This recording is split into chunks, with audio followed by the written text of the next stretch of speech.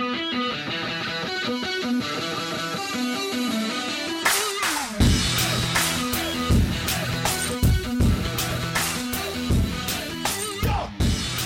right, guys, welcome in to today's episode of the Southeast Hoops Podcast. It is Tuesday, June 4th, 2019. On today's episode of the podcast, we are going to take an early look at the 2019-20 season in SEC basketball. Put out on Twitter that I was kind of putting this together, and I told you guys it was going to be kind of a power rankings type of episode, and it's going to be, but as you know, and for those of you who listen to the podcast many times before, read the website, it's so hard to kind of project 1 through 14 straight up in June, 5 months before the season starts. So what I like to do is kind of group teams together to give you sort of a better idea of maybe what we know, what we don't know about certain teams. And so we're going to run through some of these tiers, and yes, it'll give you a pretty good idea of where I kind of have teams slotted right now in terms of that 1 through 14 and sort of just looking at some of these teams now that we know the rosters. And that's always the big thing, is that with the early entrants and all that into the NBA draft, we now know who's coming back, who's not coming back. We know for the most part what the freshman classes are going to look like, and we also have a pretty good idea transfer-wise of who is where, and yes, there are still some guys out there that SEC teams could be very interested in, and you could still see another addition or two on some of these rosters before we go, into kind of next season. And so it's one of those deals where, look, I say this all the time, people always want early top 25s, and they want power rankings.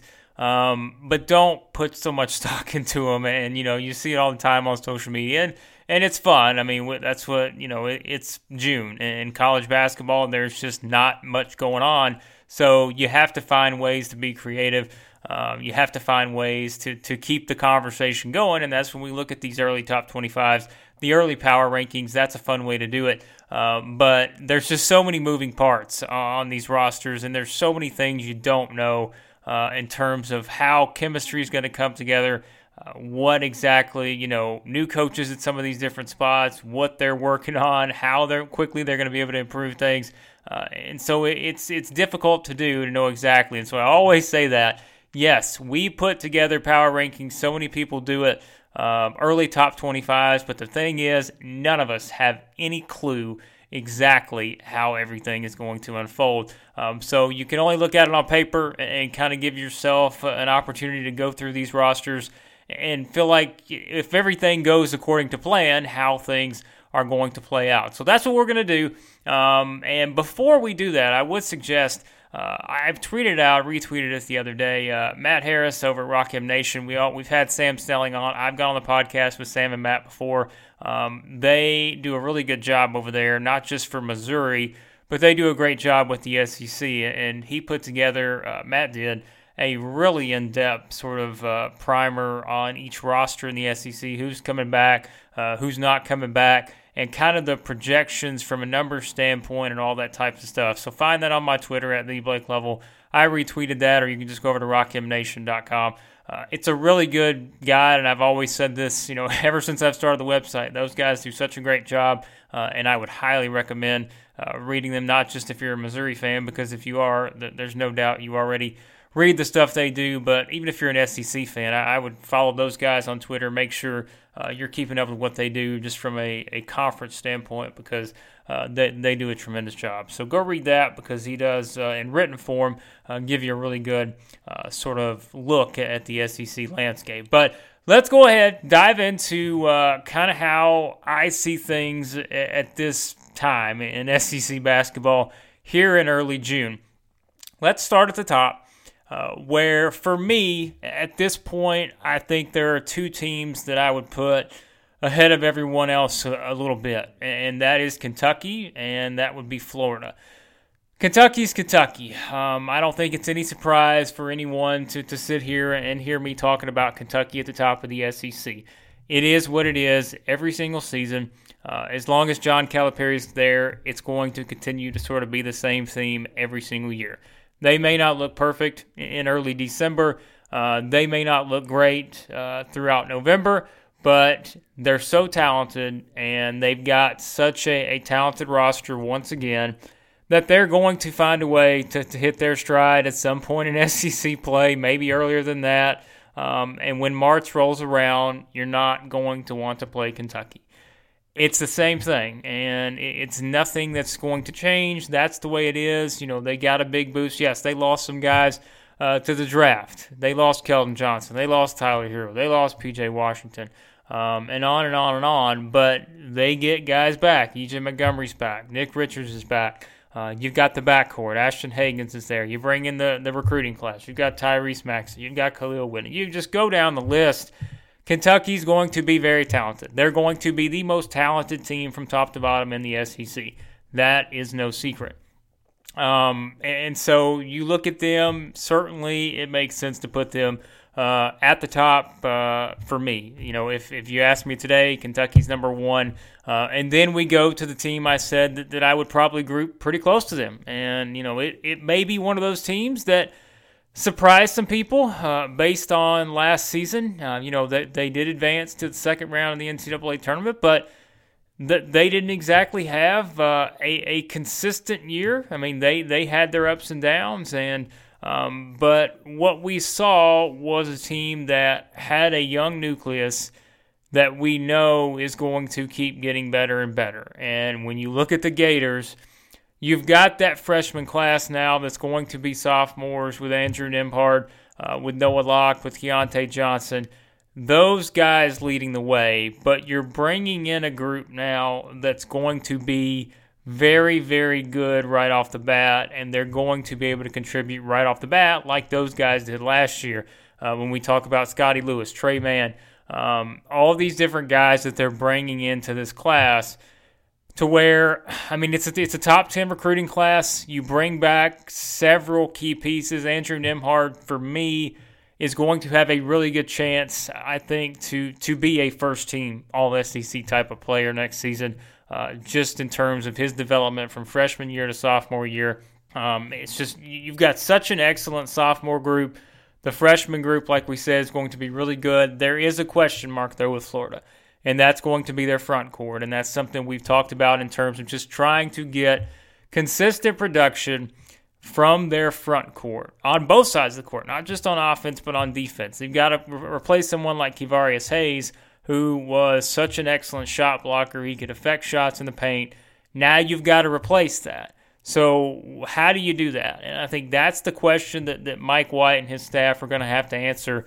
If Florida's going to be a team where I'm looking at them now, here in early June, feel like they can be a team that gets to that second weekend of the NCAA tournament and beyond, maybe, and is, fighting for an SEC regular season title and has a chance to have a really special season. And that's what we say. With all these different teams, even with Kentucky, we mentioned it, all these teams have weaknesses in terms of you can look at it on paper and say, okay, I can identify that as a potential weakness for this specific team. With Florida, it's the front court, and it's the fact that they are going to be really young. I love the sophomores, I love the freshmen, but they're still sophomores and freshmen. And so you've got to look at it that way too and say, that they have a lot of potential. They've got to meet that potential. They've got to have that chemistry. If Florida's able to do that, I truly think Florida, by the end of the season, could be a team that's consistently right there in the top 15, maybe the top 10 if we're talking about, best case scenario for the Gators, and really, have a chance to compete for an SEC title. I think they can be that good. Their defense is going to be there. If they have that offensive consistency, if they can find some people in the front court to really step up, I think it's going to be a very fun year if you're a Florida fan. And look, to tie in this too with these two teams, Kerry Blackshear Jr., the Virginia Tech transfer, he's still out there. And so for most people, Florida or Kentucky's probably getting this guy. And so you add him to the mix for either one of those rosters, that immediately gives them a huge boost. And so that's what we say. If he were to choose Florida, let's say, that to me takes Florida to another level and really gives them a chance to say, we're not going into the season as a team that could be an SEC title contender. We're going into the season thinking we have a really good chance to win the SEC. And that's where I think you look at it if you're the Gators and feel pretty confident if you're able to get someone like that. So I feel like they're a little bit in front of the next two teams, which I'd put maybe into a tier of their own. But really, I think I'm going to talk about these next two teams, but there's two other teams behind them. Maybe you could group those four together because I think there's a lot of similarities, and we'll talk a little bit more about those. But the next two teams I would put would be Auburn and LSU. And I think they're kind of similar scenarios, but they're not exactly the same. With Auburn, and I've seen a lot of people in terms of reactions, and that's when we go back to the social media thing. There's been lots of reactions to some people when you look at the national guys. Some people have Auburn maybe in the top 15. Some don't even have them in the top 25. And I think you're going to see a lot more of that because it's easy to look at Auburn and say, okay, you've got key contributors coming back from a team that made the Final Four. You've got Samir Dowdy. You've got Javon McCormick. You've got Anthony McLemore, Austin Wiley, all these different guys who played key roles for Auburn last season and now will step into expanded roles.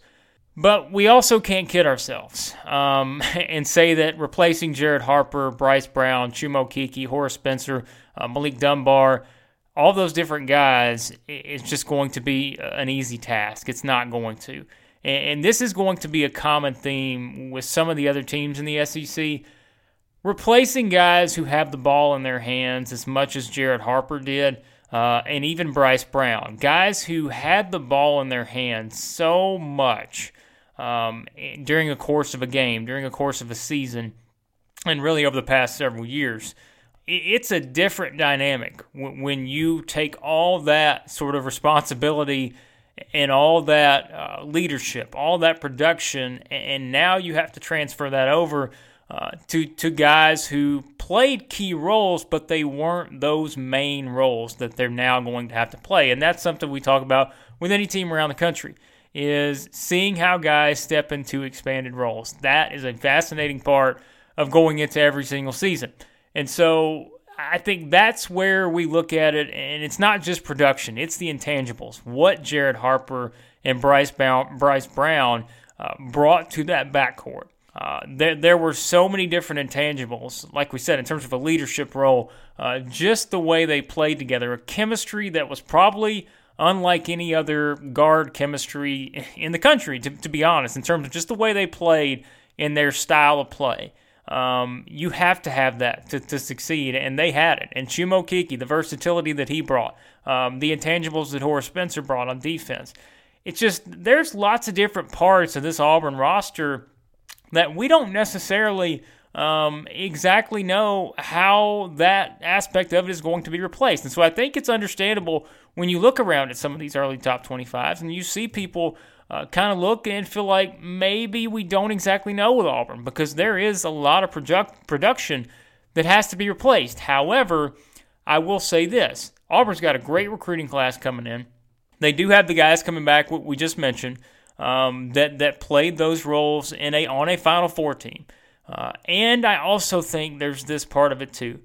You have to give Bruce Pearl the benefit of the doubt at this point because since he's arrived at Auburn, I think one of the most underrated aspects of his coaching style and really his entire staff in terms of how they built that program, and I've said this to many people, I do not think Bruce Pearl has gotten enough credit for just developing players. And it's so, you can look around and see the guys who recruit well. They can get a 5-star anytime they want them. They can get a high 4-star anytime they want them. And really at this point, when you're looking at Auburn, the momentum they built from their success on the recruiting trail is they're now getting to that point to where they're able to get these players. They're able to go in and get some of the best players, in some of the biggest recruiting hotbeds in the country.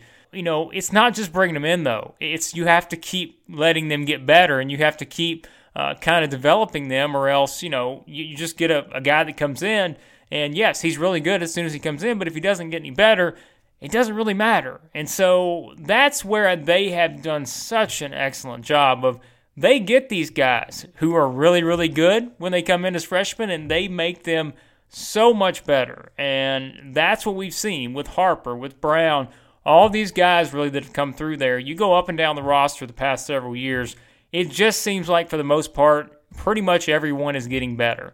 And that's where, you bring these guys now that have to step into these bigger roles. Well, you feel so confident at the staff's ability to get these guys better that, it's hard to doubt Auburn. Even with all the stuff that they lost, you still feel like they're going to find a way to be right up there. And so that's why I would put them with the other team, and that's LSU. I think, like I said, it's sort of a similar scenario in that LSU loses a guy in Tremont Waters who had the ball in his hands all the time. And it's like you have that playmaker. Jared Harper was the playmaker for Auburn. Tremont Waters was the playmaker for LSU. And so you're replacing playmaker point guards with guys who you feel like can step up. And maybe it's a committee type of thing. But the good thing with LSU is you get guys back from the early entrants that you weren't exactly sure whether they're going to come back or not. But now that they do get Javonte Smart back, they do get Skylar Mays, Emmett Williams, Darius Days is back. I know there's probably someone else off the top of my head. I'm forgetting of that group. But you get all these guys back, and their roles are now growing even more too. And they played, a big part of a SEC regular season title team. And yes, we can look at all the different stuff that happened off the floor last year with LSU. But if you look at the roster just in terms of what now, maybe they feel like they're past all that to where, okay, we're focusing on next season. If you just look at the roster, I don't think there's any reason LSU can't be an NCAA tournament team next season. Is an SEC regular season title realistic? Maybe, maybe not, because I think it's probably going to be more about just how talented some of these other teams, like Kentucky, like Florida, like we've said, maybe it's a lot tougher because you don't have Waters and you don't have Naz Reid and different guys like that. So, yeah, Trendon Watford to the mix too. And it just, LSU, they're still going to be pretty good. And, you'll see them probably in and out of top 25s in the preseason. And that's probably about right because you could see them being really, really good again. And like we said, it's really just a matter of seeing how they're able to replace, the playmaking ability of Waters and kind of run everything, through someone else now on offense, whereas he was just such a someone that everything ran through, and now you have to kind of find your new guy to do that, and they feel like, they've got another talented roster, and so I do think LSU's kind of right there in that next tier, at least right now. So LSU's got a lot of talent, and they may be able to really kind of stay on track there and have a good chance to have another really successful season. So I'd put those two teams right there, like I said, a little bit behind Kentucky and Florida. And that's, would we be shocked if Auburn or LSU were to kind of, be a team that competes for an SEC title? Absolutely not. I just think they're both going to be really talented. It's just a matter of looking at how they replace some of the guys that they lost from last season. The next two teams that I would put, and again, I think we used to do this where I think I maybe had like 3 tiers where you go back to last season, maybe the year before. I feel like this year it's a little more, it's kind of harder to project in terms of knowing exactly what we're going to get from some of those teams because there are so many different teams that have lost guys to the NBA draft, and there are a lot of teams that are going to rely on youth. And that's where I think you look at it and feel like we don't exactly know how things are going to play out this early on. But looking at the next tier, and there is 2 teams, I think, in sort of this next group for me, because I think they're 2 teams that we feel like we know they're going to be pretty good, but there are also some things that you kind of wonder about, and there are some questions that still need to be answered, I think, with these 2 teams in particular, because I could see these 2 not necessarily being sleeper teams because I think they're going to get a lot of sort of credit going into the season. I think people are going to be talking about these 2 teams, but maybe they have a chance if everything comes together to exceed those expectations a little bit and be maybe up even higher than most people sort of think. And we'll start with Tennessee in this group. And for me, it's pretty simple, and I think it's going to be pretty simple for anyone that looks at Tennessee and compares this year's Tennessee team to last year's Tennessee team.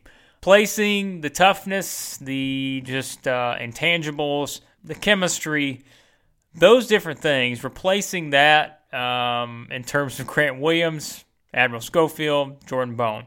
Kyle Alexander's gone too. I think that's going to be a bigger challenge maybe than some people are looking at, and I've seen Tennessee ranked in the top 20, I think, in a lot of these, maybe top 25, and like I said, there's going to be people that don't have them in their period.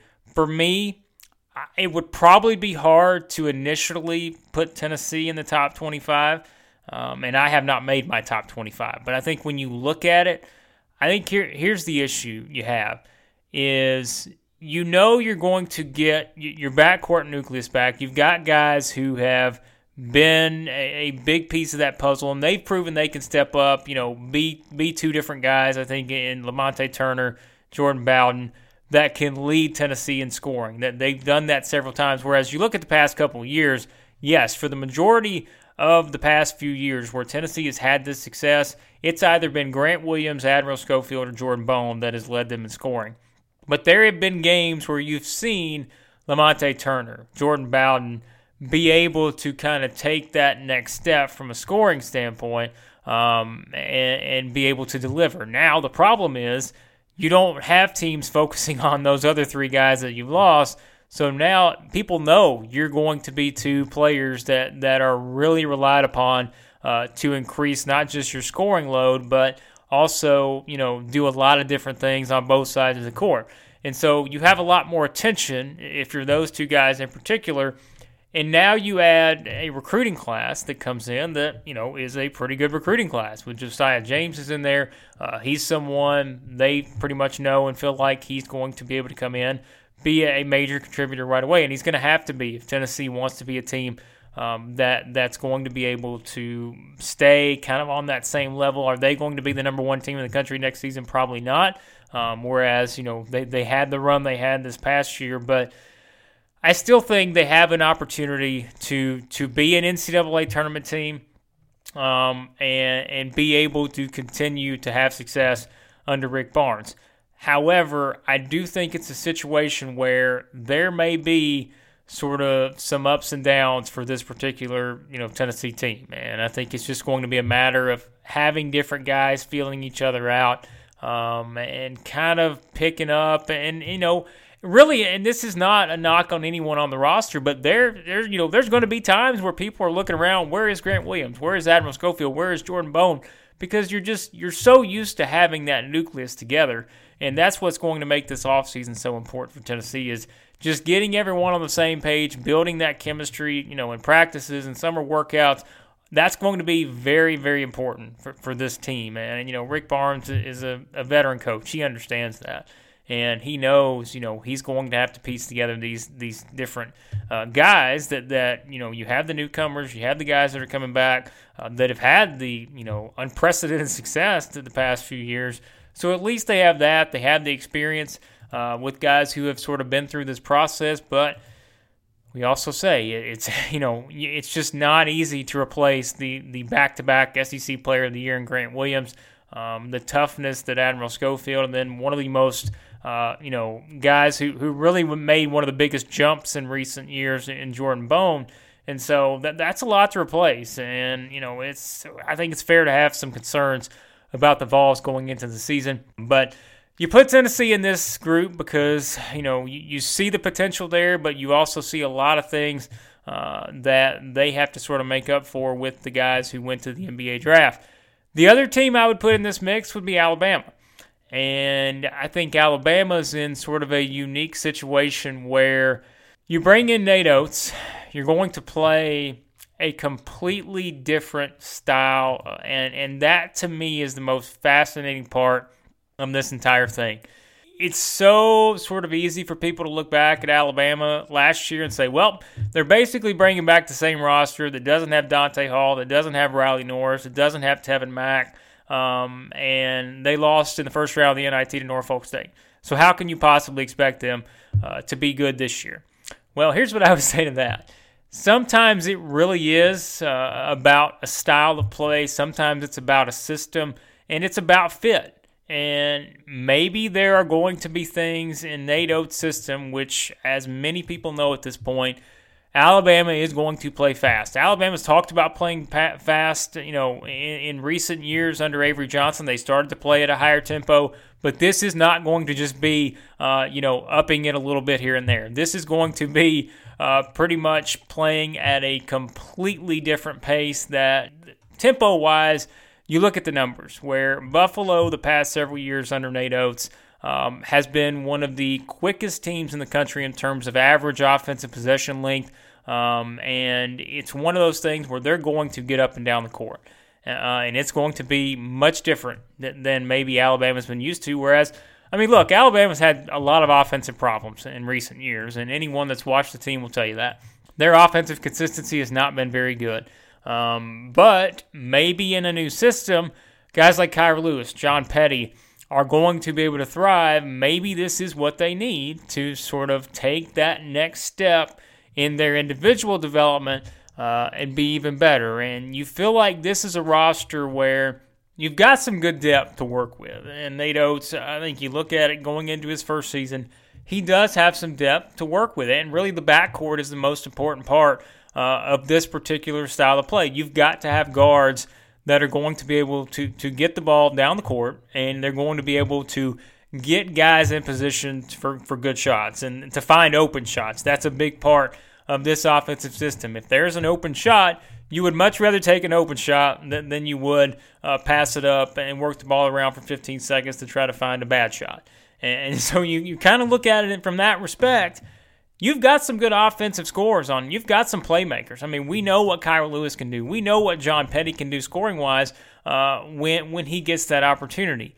And so if he's able to be more consistent, you add those guys. You bring in Beetle Bolden from West Virginia, who has the experience now. You add him to the mix with the experience. And now there is sort of an X factor in all of this. There's a wild card in play that we don't really know about just yet. And this would really impact, I think, Alabama's outlook going into next season. And that's Jahvon Quinerly, the Villanova transfer, who is now, signed with Alabama. And apparently, from reports, they're planning on, trying to get a waiver for him. And the first thing, as soon as a lot of people saw that, said, well, how in the world are they going to get him a waiver? It's not a situation. He's not a grad transfer. He played in a lot of games last year for Villanova. So how would he possibly get a waiver? Well, my response to that would be, have you seen the people that have gotten waivers in college athletics in recent years? Because at this point, I'm not sure anyone knows exactly what the criteria is from the NCAA when it comes to getting a waiver approved. And so would I be shocked if Jahvon Quinerly got a waiver to play next season at Alabama? I would not, because I don't think anyone can definitively say one way or the other whether it is going to happen or whether it's not going to happen, because I don't think the NCAA has any consistency whatsoever when it comes to making decisions on whether a kid should have to sit out or not. And we've seen it in college football. We've seen it in other places as well, other different sports. I have no idea what the criteria is. I don't know if the NCAA has any idea what the criteria is anymore. So who knows? And I think it's such a fascinating part, because if he were to get eligible to play next season, you are talking about a former 5-star recruit that is someone, yes, Kira Lewis is going to be the main driving force of this team as a point guard, but you bring in Quinerly, and he's someone that the potential's there, and you see this all the time too, and I think this is something where it's so easy to kind of look at a kid and how, let's say, he came in with all the high expectations at Villanova. I think everyone just expected him to step in right away and, I guess contribute 15, 20 points a game and just be this unbelievable superstar. Well, that didn't happen. It was clear from the very beginning that it was not a good fit. And all of a sudden, I think there's a lot of people that look at him and say, well, he's a complete bust. He's never going to be a good player. if you watch this kid coming into college, the skills, the talents are all there. And I think it's a matter of sometimes it is about the fit. And Villanova played at one of the slowest paces of any team in the country. And that's not a knock on Villanova. That's their style. That's how they've won national championships in recent years. They have a methodical type of approach on offense to where they do it their way. Jay Wright does it his way, and it works. But sometimes even the guys who are the best top recruits in the country, you don't always fit into every single style of play. And so I think it's a situation where now you bring him over where quickness is one of his biggest assets. You bring him into an offense where quickness is everything, talking about pushing the pace, trying to get good shots, and really, someone who can score the ball. I think there is a really good chance he's going to kind of be that player that everyone thought he was going to be in this particular system. If that is this year, if that is next year, either way, he's a huge addition for their roster. He's a huge addition for the future, and that's what Nate Oates is doing so far. Is he's putting those building blocks in place to where Alabama's future looks really good, and they do have a chance to have a really good backcourt this season. Even if he doesn't get eligible, even if Quinerly doesn't play this season, they've still got a chance to have a really good backcourt. If they can get the development in the front court, guys like Alex Reese, Galen Smith, if those guys can take another step forward, I think Alabama could be sneaky good, and they could be a team that can move up a few spots, maybe be in that talk when we say maybe Alabama's that fourth best team, that third best team in the SEC. Yes, it's going to take a lot of things going right. Yes, it's going to take everyone adapting to the system really quickly. But I think that they have that chance because when you talk about new coaches too, when you bring in a new coach, sometimes it's just that initial I don't know what the word is for it, but it's sort of that initial enthusiasm that's really contagious, and you're able to get started because it is something completely different. You're kind of taking everything in, and you're kind of just going on that adrenaline of something new. And I think there's a good chance that knowing Nate Oates is someone that just the way he coaches and the way kind of he's been able to do what he did at Buffalo and now have a roster where you've got some pieces that really fit what he wants to do right away, I think there's a chance for Alabama to have a lot of success this season. And so that's why I would put them kind of in that next group to where I could see them, moving up and being a team that's right there, maybe in that second tier behind, one or two in SEC. But you could also see a thing where maybe there are some struggles to adapting to that system early on, and maybe it's a situation where we're going back to where they're kind of in that middle of the pack in the SEC. But we don't really know either way. But I'm always someone that likes to look at the positives of teams and feel like look, they have these positives. If they come together, they can be pretty good. So I'd group Tennessee and Alabama together right now because I see things that make you really feel like that these teams can be pretty good. But you also look at it and say, well, there can be some things that you're not exactly sure about, at least at this point. And now we get to what is the most crowded, I guess you could say, group of teams I have going through this. And here's how I have them labeled. When you look at them, I think all five of these teams, and yes, I have 5 teams in this next sort of group, could be classified as sleeper teams. And maybe, there are going to be fan bases that feel like maybe these teams shouldn't be sleeper teams. Maybe they should be teams that are looked at a lot higher than they are right now. And I'm willing to bet these 5 teams you don't really see in any of these top 25s. There's one maybe that you could put in that group. For some people, I've seen maybe in 1 or 2. I don't know. I would probably not agree with that just because, like I said, I wouldn't have them all in this group. If I did, I'd probably have them a little bit higher, at least right now. Let's go ahead and just jump in because we've got a lot to cover with 5 different teams in this particular group, and we'll tie it all together in terms of why you feel like these teams could be sleepers. I think it's just so kind of early in the process to where you don't really know what to expect from these 5 in particular. And let's go ahead and start with Georgia. because Georgia's a team I've gone back and forth on. I started sort of putting together my notes on these teams, it's probably early May, and that was before we knew exactly what rosters were going to look like and all that. And with Georgia, at that point, I said, look, it's very easy to look at Georgia and say, if Nick Claxton comes back, I would probably put Georgia pretty high in the SEC. Because I think he's someone that's a unique talent with his size, with his ability. He would have kind of been that missing piece for them, because I do think it's now sort of a missing piece. And that's what maybe sort of holds them back a little bit.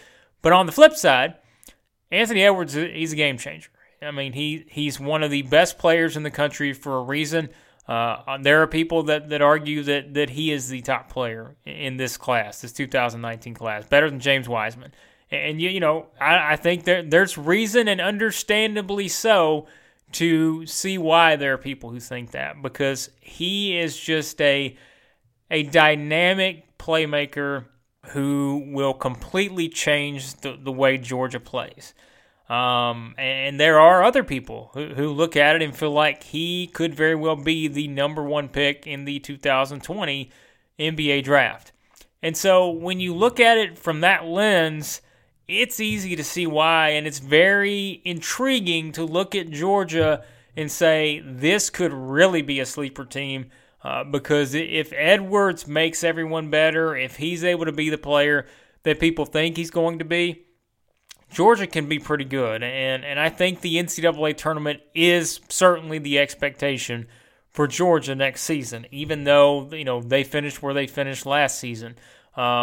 He's a one-and-done player. And when you have those types of guys, you feel like they're going to be good enough to help you get to the NCAA tournament. Now, what's going to really matter is what's around him. And that's where we talk about fit and style of play. I think Tom Crean's getting the types of guys that are going to fit how he wants to play. Now, they're not going to play Alabama fast the way Nate Oates played at Buffalo, but they're going to play pretty fast, and they're going to get up and down the floor. You're going to have Anthony Edwards being able to use his athleticism to get up and down the court, and they've got guys where you feel like there's some different pieces on this roster that can play multiple positions, and you've got sort of that athletic type of roster that's going to be able to do a lot of different things and are going to be kind of hard to guard. When you look at it, I think, with Georgia in terms of just having that aspect of a playmaker like that, they're going to be hard to guard just because he's going to be able to do different things that makes it really tough, on the defense all the way around. And so with Georgia, though, Rayshawn Hammonds is still there, and he's someone that, look, he's got a chance to be, I think, certainly, an all-SEC type of player. I don't think there's any doubt about it, what we've seen from him. And so a top 10 class, you add that, to Rayshawn Hammonds returning, and you sort of look at it and feel like, they're able to take care of the ball a little bit better. Defensively, there are still maybe going to be some things they have to work through, but it's easy to see the potential with Georgia. And, it's a class that doesn't just have Anthony Edwards. There's multiple four-star players. There's lots of different guys who Tom Crean's probably going to look at and say, we feel like there's a role for you to play this season. And if that's the case, you tie all that together and feel like Georgia has that potential. But there's going to be a lot of youth there. We're going to say that with a lot of these teams. There's going to be youth on that roster, and there's going to be things that they have to work through. And that's where that early non-conference play becomes so important, because if you're able to get some quality wins, that obviously make things a lot easier once you get into SEC play, because you have to build your overall resume. And you feel like Georgia, I think, leaning on Tom Crean's ability to help them develop and to put them in the right spots, there's something about this team that I just like. And I feel like that there's sort of that chance there for them to be that breakout team that we talk about, because they are going to be able to handle the ball a lot better, and they're not going to turn the ball over as much, which has been something that's hurt them in recent years. And they haven't been a great shooting team either in recent years. And I feel like that's something that's going to need to continue to get better as well. But they've got an opportunity. And they've got a chance, I think, to make a lot of strides, and that's understandable when you have a talent like Edwards coming in that everything's going to go through. So next in the group, and I'm going to try to put these in order when I finish going through these, but we'll see how that goes, because I know some of you guys, you want an order, but it's really hard to kind of put an order, especially on these 5 particular teams. Next team in this group I have is Mississippi State, and they're the one I was talking about where you could maybe look around and there may be some top 25s who feel like Mississippi State could be in there. I don't know that I would put them that high, but what I do know is that getting Reggie Perry back was obviously it was huge, and he's someone that, you know, you looked at all the NBA draft sort of notes and all that different stuff at the combine and the process. He was someone that really kind of saw his stock rise throughout the whole thing, and that there were some people that probably didn't think he was going to come back. And you know, it got deeper into the process and felt like that he was sort of impressing to the point to where maybe he doesn't come back. But getting him back is huge because of what Mississippi State lost, and that's Quindary Weatherspoon, Lamar Peters, Eric Coleman. Those are 3 guys that you know played a huge part in their success and being able to get to the NCAA tournament last season after those years of kind of building.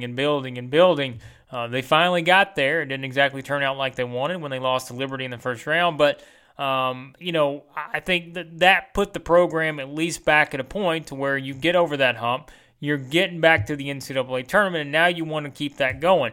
Well, getting Reggie Perry back is going to help that process, but there are still kind of some things where you look at it and say there are some guys that are going to have to prove themselves this year. And I think that their bench is going to be really important because with what they have coming back, Reggie Perry, Nick Weatherspoon, as we know, is going to be someone that now, after kind of already, you know, showing what he can do, you know, I feel like now especially he's going to have that opportunity to be that go-to guy that he's shown that he can be at times. But now, knowing what the backcourt looks like with his brother, you know, Quindary gone and Lamar Peters, he's going to have the ball in his hand a lot. And, you know, Nick Weatherspoon and you get Tyson Carter, those guys back in the mix, and you've got kind of that freshman class from last year that we really talked about. Now they're sophomores with Perry in there, and they're going to take, you know, that next step forward in their development. You have some new guys coming in as well. And so this is kind of an interesting roster to where there are some unknowns here, and I think that's why you kind of put Mississippi State in this group, to whereas maybe they kind of are a sleeper because last year they weren't. We went in, we knew it was kind of that make or break year for them because they did have all that talent, and you felt like that they were going to be able to get to the tournament and really maybe, you know, be a team that can win a couple games. That didn't happen like we said, but certainly the nucleus is still pretty good, and being able to build around the guys that they're going to be able to build around, I think Ben Howland's going to be able to kind of have a different type of group here in terms of how they approach things. They may play a little bit differently just because of their personnel is going to look a little bit different. Like we said, with the guys they lost, that's going to tell us a lot about what Mississippi State's able to accomplish. But there are still some question marks with them. That's why I'd put them in this group because I you know, like I said, you do have to replace guys that were so important to that program's rise in recent years. And now you can kind of see how other guys fit into that mix. So I would put Mississippi State right here in this group, has a team that could be a sleeper team, but maybe a little bit behind those other 6 that we talked about before this group. The next one in this particular sleeper group, I guess we're going to call it, Missouri. And I think I may have caught some people off guard when I don't remember which top 25 it was. Or no, I think it was Andy Katz. That was his top 36. I put out a tweet on that. He did his top 36. It was a week or two ago. And I just kind of made some random thoughts on it in terms of which teams I thought were maybe a little high, which teams I thought were maybe a little low. And I put at the end, and this was just sort of a random comment from me. I probably wouldn't put Missouri in the top 36 right now, but I said that I think a team that people are sort of sleeping on nationally is Missouri. And I think it has a lot to do with the production that they bring back. I mean, among the SEC, they do bring back a lot of production, and they're going to be a team that has, you know, some of the the most production returning from their team a season ago of anyone in the conference. And so you get all that guys back. You get sort of that consistency, that rhythm from what you were able to do last year. And yeah, they struggled. I mean, they won 5 SEC games last year. But I think now they're in a place where you lose a lot of guys. And, it's, yes, you lose Jonte Porter, but he didn't play last year. You lose Jordan Geist, who really was so fun to watch in terms of his development since he was there. And, he was an important piece of what they did. You lose Kevin Puryear, same sort of situation. But, you bring back a lot of guys who kind of made their own strides individually last season. And now you kind of move forward with that. And you also add someone like Drew Smith to the mix. And you bring in some young guys as well who are going to kind of maybe be in that same sort of role as those young guys were last year. I think the Drew Smith addition from a guard standpoint is really going to be important for them. Because you add him now with Mark Smith. You've got Jeremiah Tillman back. You've got those young guys we talked about, from last year. You've got Torrance Watson. You've got Xavier Pinson. Javon Pickett's in there. You've got a lot of different sort of, I don't know. I think Missouri can be a team that kind of grinds out those wins this year in an SEC, like we said, that could sort of be in transition, where they're able to take advantage of some of these teams. Because we know they're going to play defense. And we know defensively Missouri is going to be pretty good. And we know the type, when we talk about style, we know the type of style that Cuonzo Martin wants to play. They're going to grind out games. There may be times where it's not necessarily pretty, but they're going to, I think, kind of play defense in a way where they're going to make it hard on some teams. And Jeremiah Tillman, we've kind of seen his progression each year now, and he's been able to get better at some things. There's still stuff he's got to work on, but you still feel like he's got a future at the NBA level. And so this year, what are the next steps that he's working on? What are the next things he's going to be able to do to get even better? And that's what we're going to find out with him. And that's going to, that also is going to decide how good they can be. It's kind of the next evolution of his game. But Missouri is a team I would keep an eye on because they're not kind of that sexy team that you look at and feel like that they're just going to wow you on paper. But I think just the approach that Cuonzo Martin and his staff take, I do feel like they've got an opportunity to really be a team that surprises some people.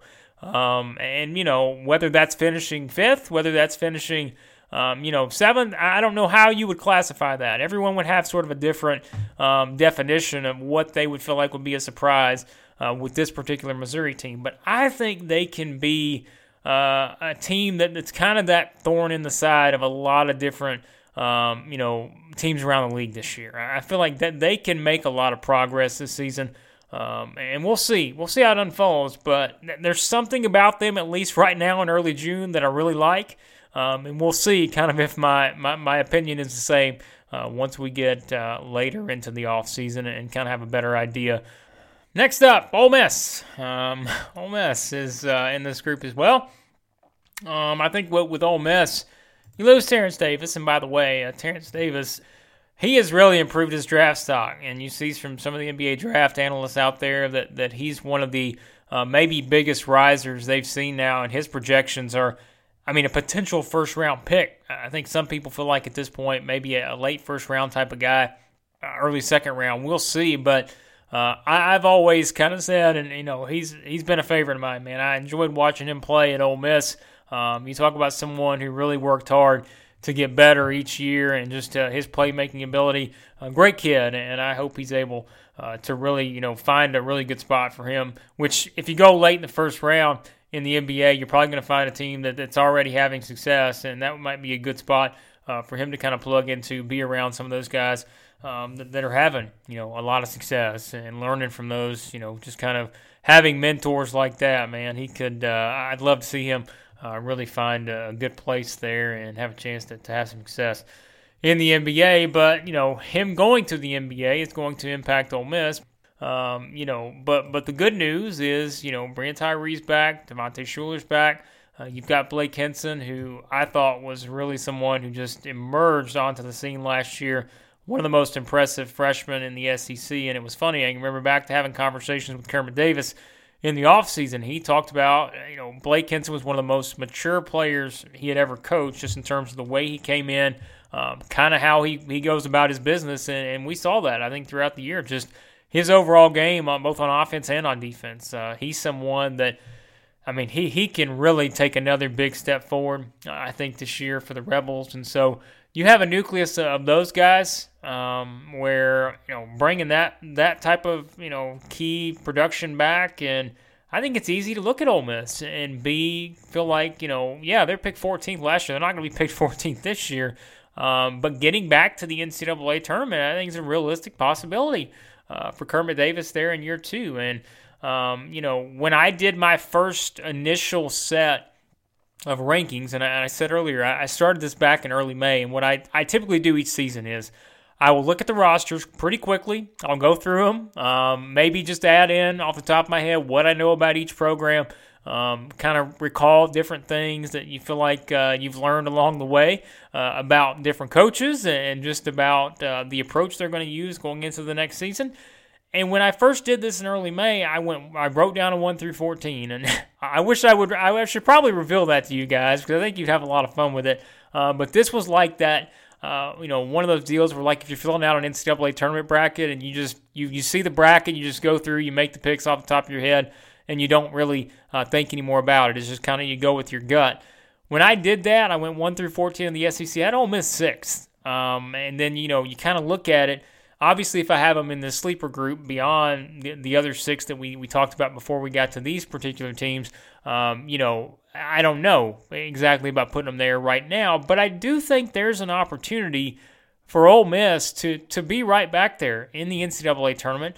And if they're able to get the different guys that are now going to play, bigger roles and are going to have to do a lot more things than they have been, because there is some inexperience on the roster. There are guys that are going to have to now be thrust into roles that they haven't played before. And I think that's going to tell us a lot about whether Ole Miss is able to kind of stay on that same level or take a step back. And we don't really know the answer to that just yet.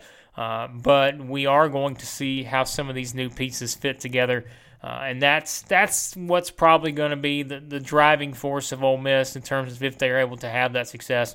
They have guys that are able to step up around those 3 guys that are going to have a lot of the attention in Tyree, Schuler, and Henson. If they can get that, then I think Ole Miss gets back to the NCAA tournament and maybe is, a little bit higher than maybe we look at them right now. I think they've got an opportunity to get there, and that's too adding in the Kermit Davis aspect. Just knowing kind of, I'm in Nashville, knowing the way he built up Middle Tennessee, was able to see just kind of how he was able to year after year, even with teams there that people felt like maybe from a talent standpoint were going to take a step back. Maybe they didn't have the experience. You had a lot of unknowns, but yet he was still able to find that right mix, and that's where I think you look at this group. Yeah, there's some guys that are going to be coming in. There's a lot of newcomers, but you still feel like that there's some things where he's going to be able to put them all together and make it work. And so that's why I look at Ole Miss and feel like if they're able to do that, that they can be back in the NCAA tournament. I don't think there's any doubt about that. So the next team in this group is Arkansas. It's a new era. We know that. Eric Musselman's there now. He is going to do things that, are different from what Arkansas has done here in the past. And he's going to try to sort of bring back that tradition that they had and get them back to winning NCAA tournament games on a year-in and year-out basis, because that's what the fan base wants. Yes, Mike Anderson had success there, wrote a long story about it.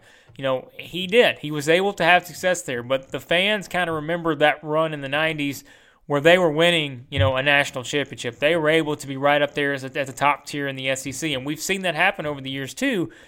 They've still been able to be there, but they want to do that year in and year out. And now you bring in Eric Musselman, who had a lot of success at Nevada, has all of the professional success. He's been in the NBA. He's been in the G League. He's coached at so many different levels.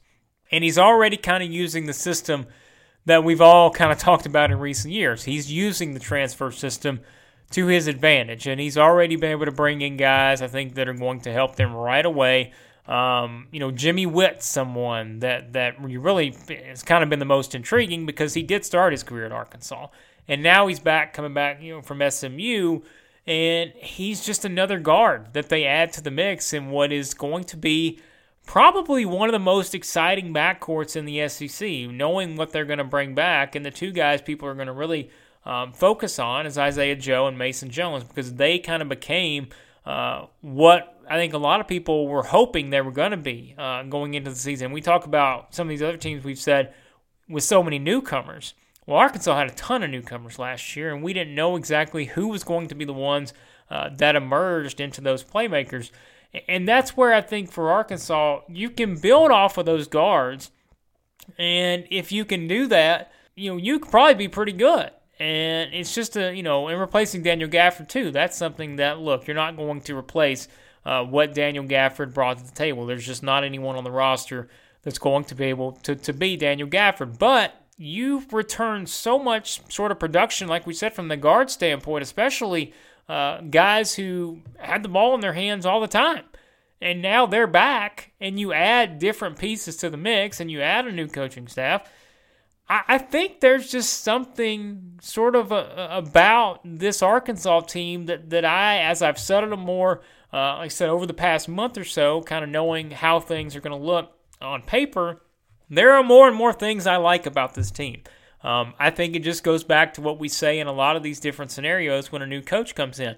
How quickly are the styles and chemistry going to mesh together? And if that can happen pretty quickly, if the transfers that he's brought in, not just Jimmy Witt, Isaiah Moss, Gene Tausila, if all these different guys can kind of mesh together and fit in with Mason Jones, with Isaiah Joe, with Jalen Harris, Desi Sills, all those types of guys, Arkansas could be pretty good. And so I would kind of put them in this group because, yeah, you feel like that there could be, some inconsistencies, especially early on in the season. But I think knowing Musselman's coaching style and sort of the way they're going to approach things, I wouldn't be surprised if they are that team we're talking about.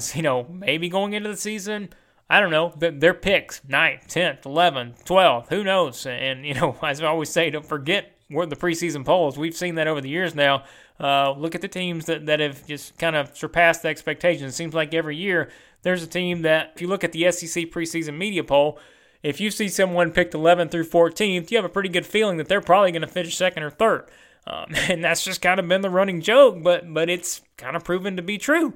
And so I could see Arkansas picked all over the place, but I feel like that they're still a team where, knowing Musselman's style, I think they have a chance to make some strides in year one because they do have that backcourt in place.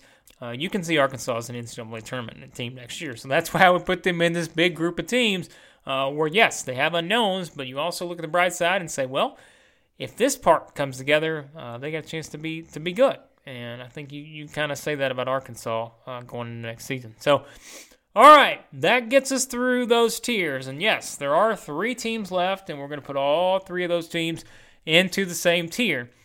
I will say this about these 3 teams. I am not saying that I think these are going to be the number 12 through number 14 teams in the SEC. That's why I said from the very beginning, these are not your traditional power rankings. This is kind of the different tiers I would put these teams in right now in terms of what we know and maybe what we don't know. And I would put these 3 teams, which you figured out by this point, South Carolina, Texas A&M, and Vanderbilt, in this particular tier because I think there's a lot of things we don't know, and more so than the other teams we talked about. That doesn't mean that these teams can't finish, in the top half of the SEC, or they can't be teams that are right there in that mix. So let's start with South Carolina. They get A.J. Lawson back. That's huge. And getting Justin Minaya back from injury is also going to help. He was someone we talked about going into last season. You feel like Justin Minaya was kind of that X factor for them in terms of, the way he played his freshman season. But now the problem is that Chris Silva's not there.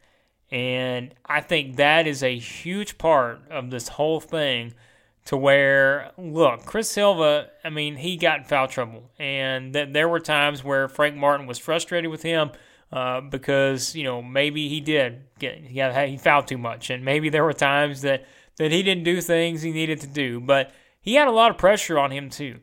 And, he was someone that was expected to deliver on offense and on defense, and he had to if South Carolina was going to win games. He had to do it, as many minutes as he possibly could because they needed him, and they had to run so many different things through him. But you also saw South Carolina get to a point to where, look, if he did get in foul trouble, they were able to play through that, and then they were able to find success with these other guys, specifically A.J. Lawson, who is kind of that player that you wouldn't be surprised to see him playing in the NBA because he does have kind of that versatile skill set to where he's going to have that opportunity, I think, when he gets to that point. But this is also a team that struggled offensively in recent years, and even with Silva and even with some of the other guys they've had, they have not been able to find a level of offensive consistency that's been sort of good enough to get over kind of that hump at times. And yes, it's so weird to look back at South Carolina's season last year. Non-conference, they were not very good, but then they finished 4th in the SEC.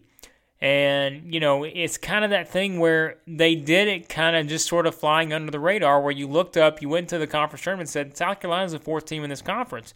And it was kind of surprising to a lot of people, but that speaks to what Frank Martin's able to accomplish. And so even without Chris Silva, it's a deal where when you discount the possibilities for Frank Martin, he usually comes back to bite you. And I don't know if that's going to be this team or not. And I do have more questions about South Carolina than I do some of these other teams, just because you are losing a defensive presence like Silva and someone who a lot of different things ran through. But are they able to offensively have that success that they need to be able to, be good enough for some of these other teams? Because defensively, you also wonder, are they going to take a step back? Because they don't have Silva. And look, we're talking about one of the best defensive players in the SEC over the past several years. And so you take him out of the fold, there's some questions, especially, I think, front court defense, guarding in the paint. There are some things that maybe they're going to have to address that they haven't had to address in recent years. And that's why I would put South Carolina in this particular group, because I think there's some things that we got to find out about some of the guys who are going to step into these other roles before we know exactly where we can put South Carolina. But getting Lawson back is a huge boost. And, again, me just simply discounting what Frank Martin's team could do is probably going to mean really good things for South Carolina. And Gamecock fans, they know that at this point. I say that every year. Anytime we pick against South Carolina and feel like they're going to finish lower than they do, you should be applauding me and applauding the SEC media and anyone else who feels like South Carolina is going to be near the bottom of the SEC, because it usually works out well for the Gamecocks. So, but right now, this is where I would kind of put them in this group, because there's just a lot of unknowns, not just on offense. I think now they have those unknowns on defense without Silva. And that's where we're kind of going to wait and see, I think, on South Carolina. So the other team next up, we've got two other teams to talk about. Texas A&M. Buzz Williams takes over. I don't think there's any doubt. One of the best hires in college basketball this offseason in terms of just looking at overall resumes, because Buzz Williams has the resume, and, he adds to the coaching depth in the SEC. And it was no secret. It was the worst kept secret in college basketball that he was going to be the next coach of Texas A&M. And now he's got some work to do, though, early on. And I think getting Savion Flagg back is going to help that work a little bit. And most people expect him to come back. I don't think it's a huge surprise, but he's someone they can build around. I thought they did make some progress down the stretch last season. There were some times early on where Texas A&M, quite frankly, just was not good at all. But I did think they made progress last season, and they did some things that, you feel like at least that there's, and it's not, maybe momentum in the traditional sense, but I think from a player standpoint, there were some guys that were able to find some momentum. Josh Nebo, someone like that, TJ Starks, is he going to kind of be able to get back to that form that he's needed to play, and he's someone that I think we looked at his freshman season, felt like he's really got a lot of potential, but there were some things last year where he's got to get his shot better, he's got to do some things like that.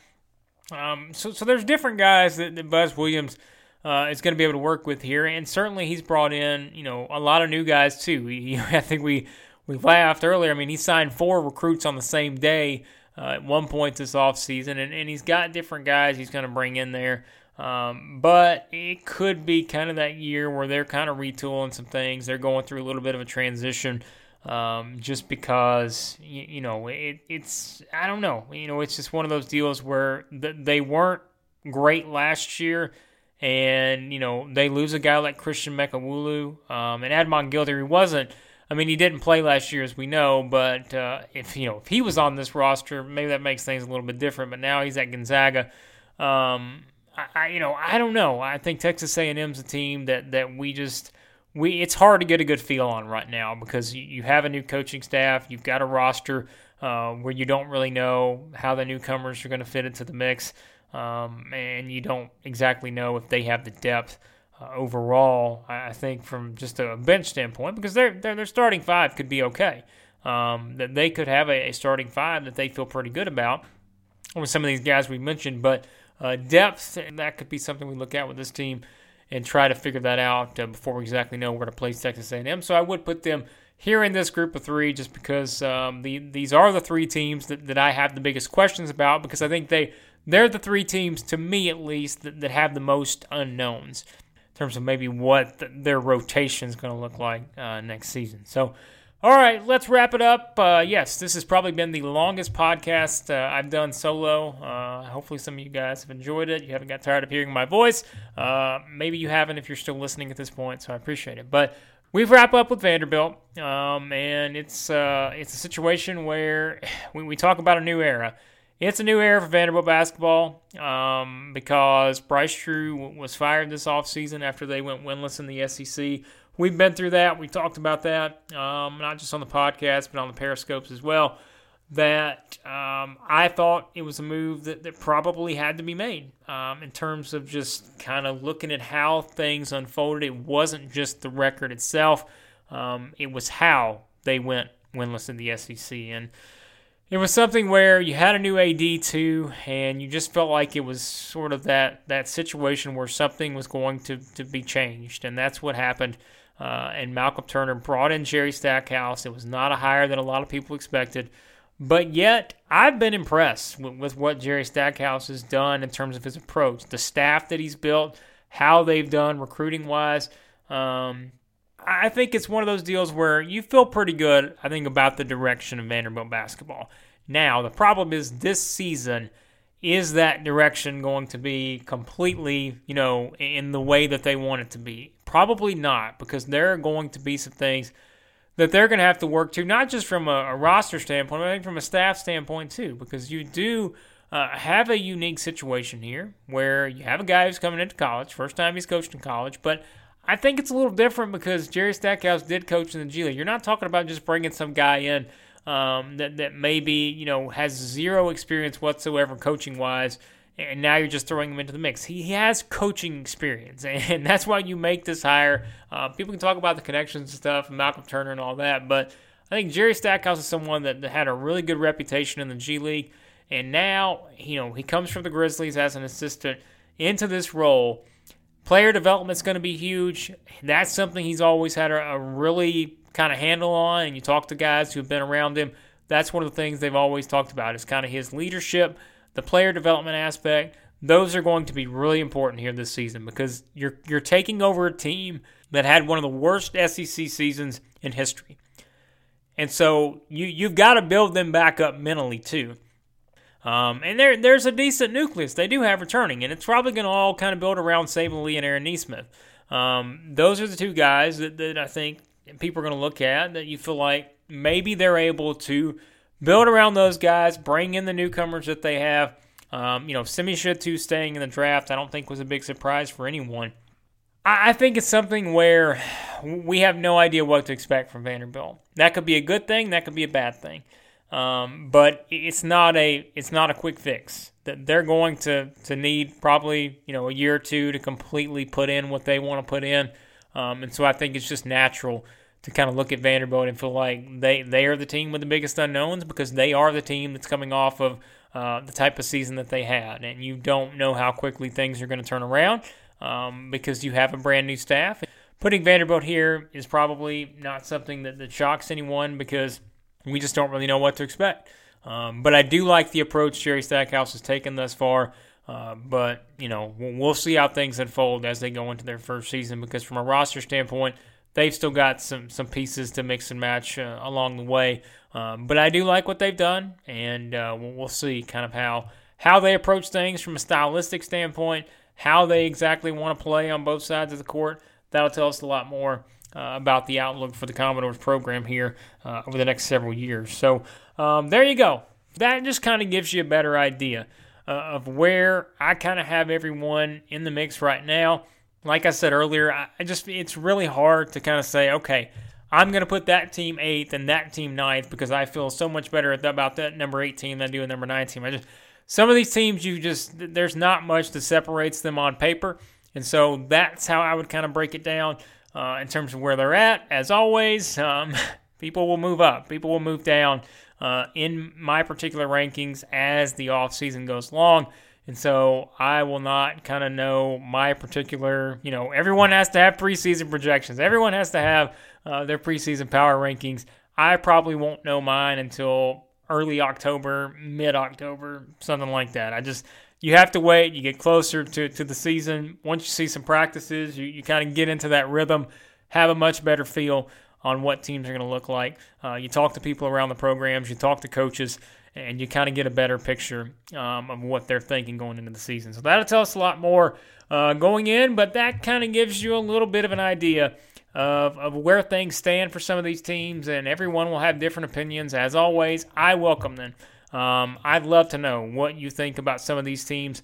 So we'll definitely talk more about that, but be sure you subscribe to the podcast. Just go over to Apple Podcasts, search for Southeast Hoops. That way you get these episodes delivered to you when they go up. And I think at this point, I've told you guys we go throughout the offseason. My plan, at least, and this may, as you guys know, sometimes I get into writing mode, and especially this year, I've got a ton of writing from a magazine standpoint, which is a good thing, but I've got a lot more this year than I've had in recent years, and so there just may be some weeks where I don't do the podcast. But at least right now, my plan is to try to do one podcast a week, a longer sort of episode, kind of like this one, to where, it kind of gives you guys enough to get you through an entire week. And we'll still do the Periscopes as well, but just with the amount of writing I have now for the Blue Ribbon College Basketball Yearbook, which I'm going to continue to plug, first year doing that, but I have several different conferences to do.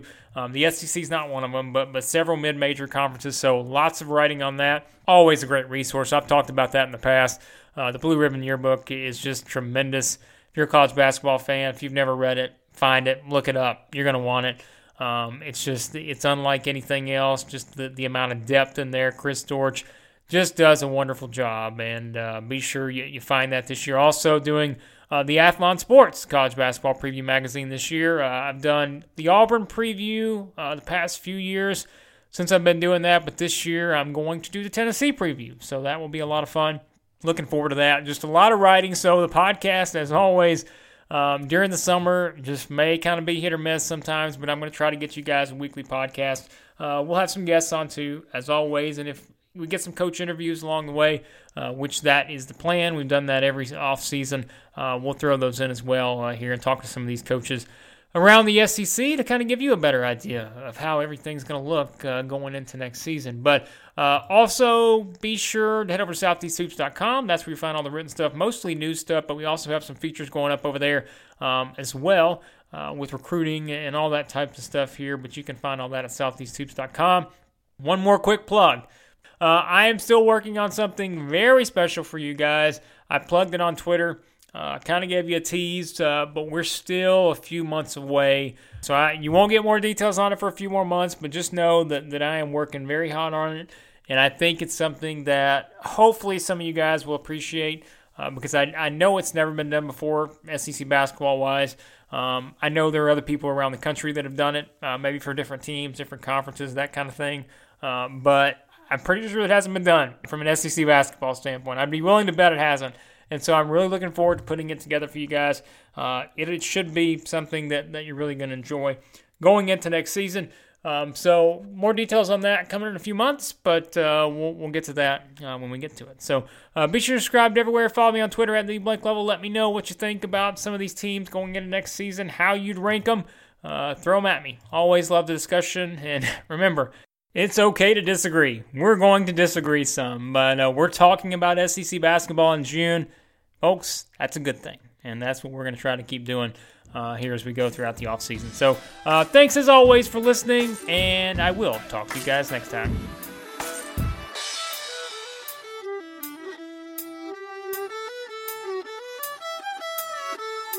Mm-hmm.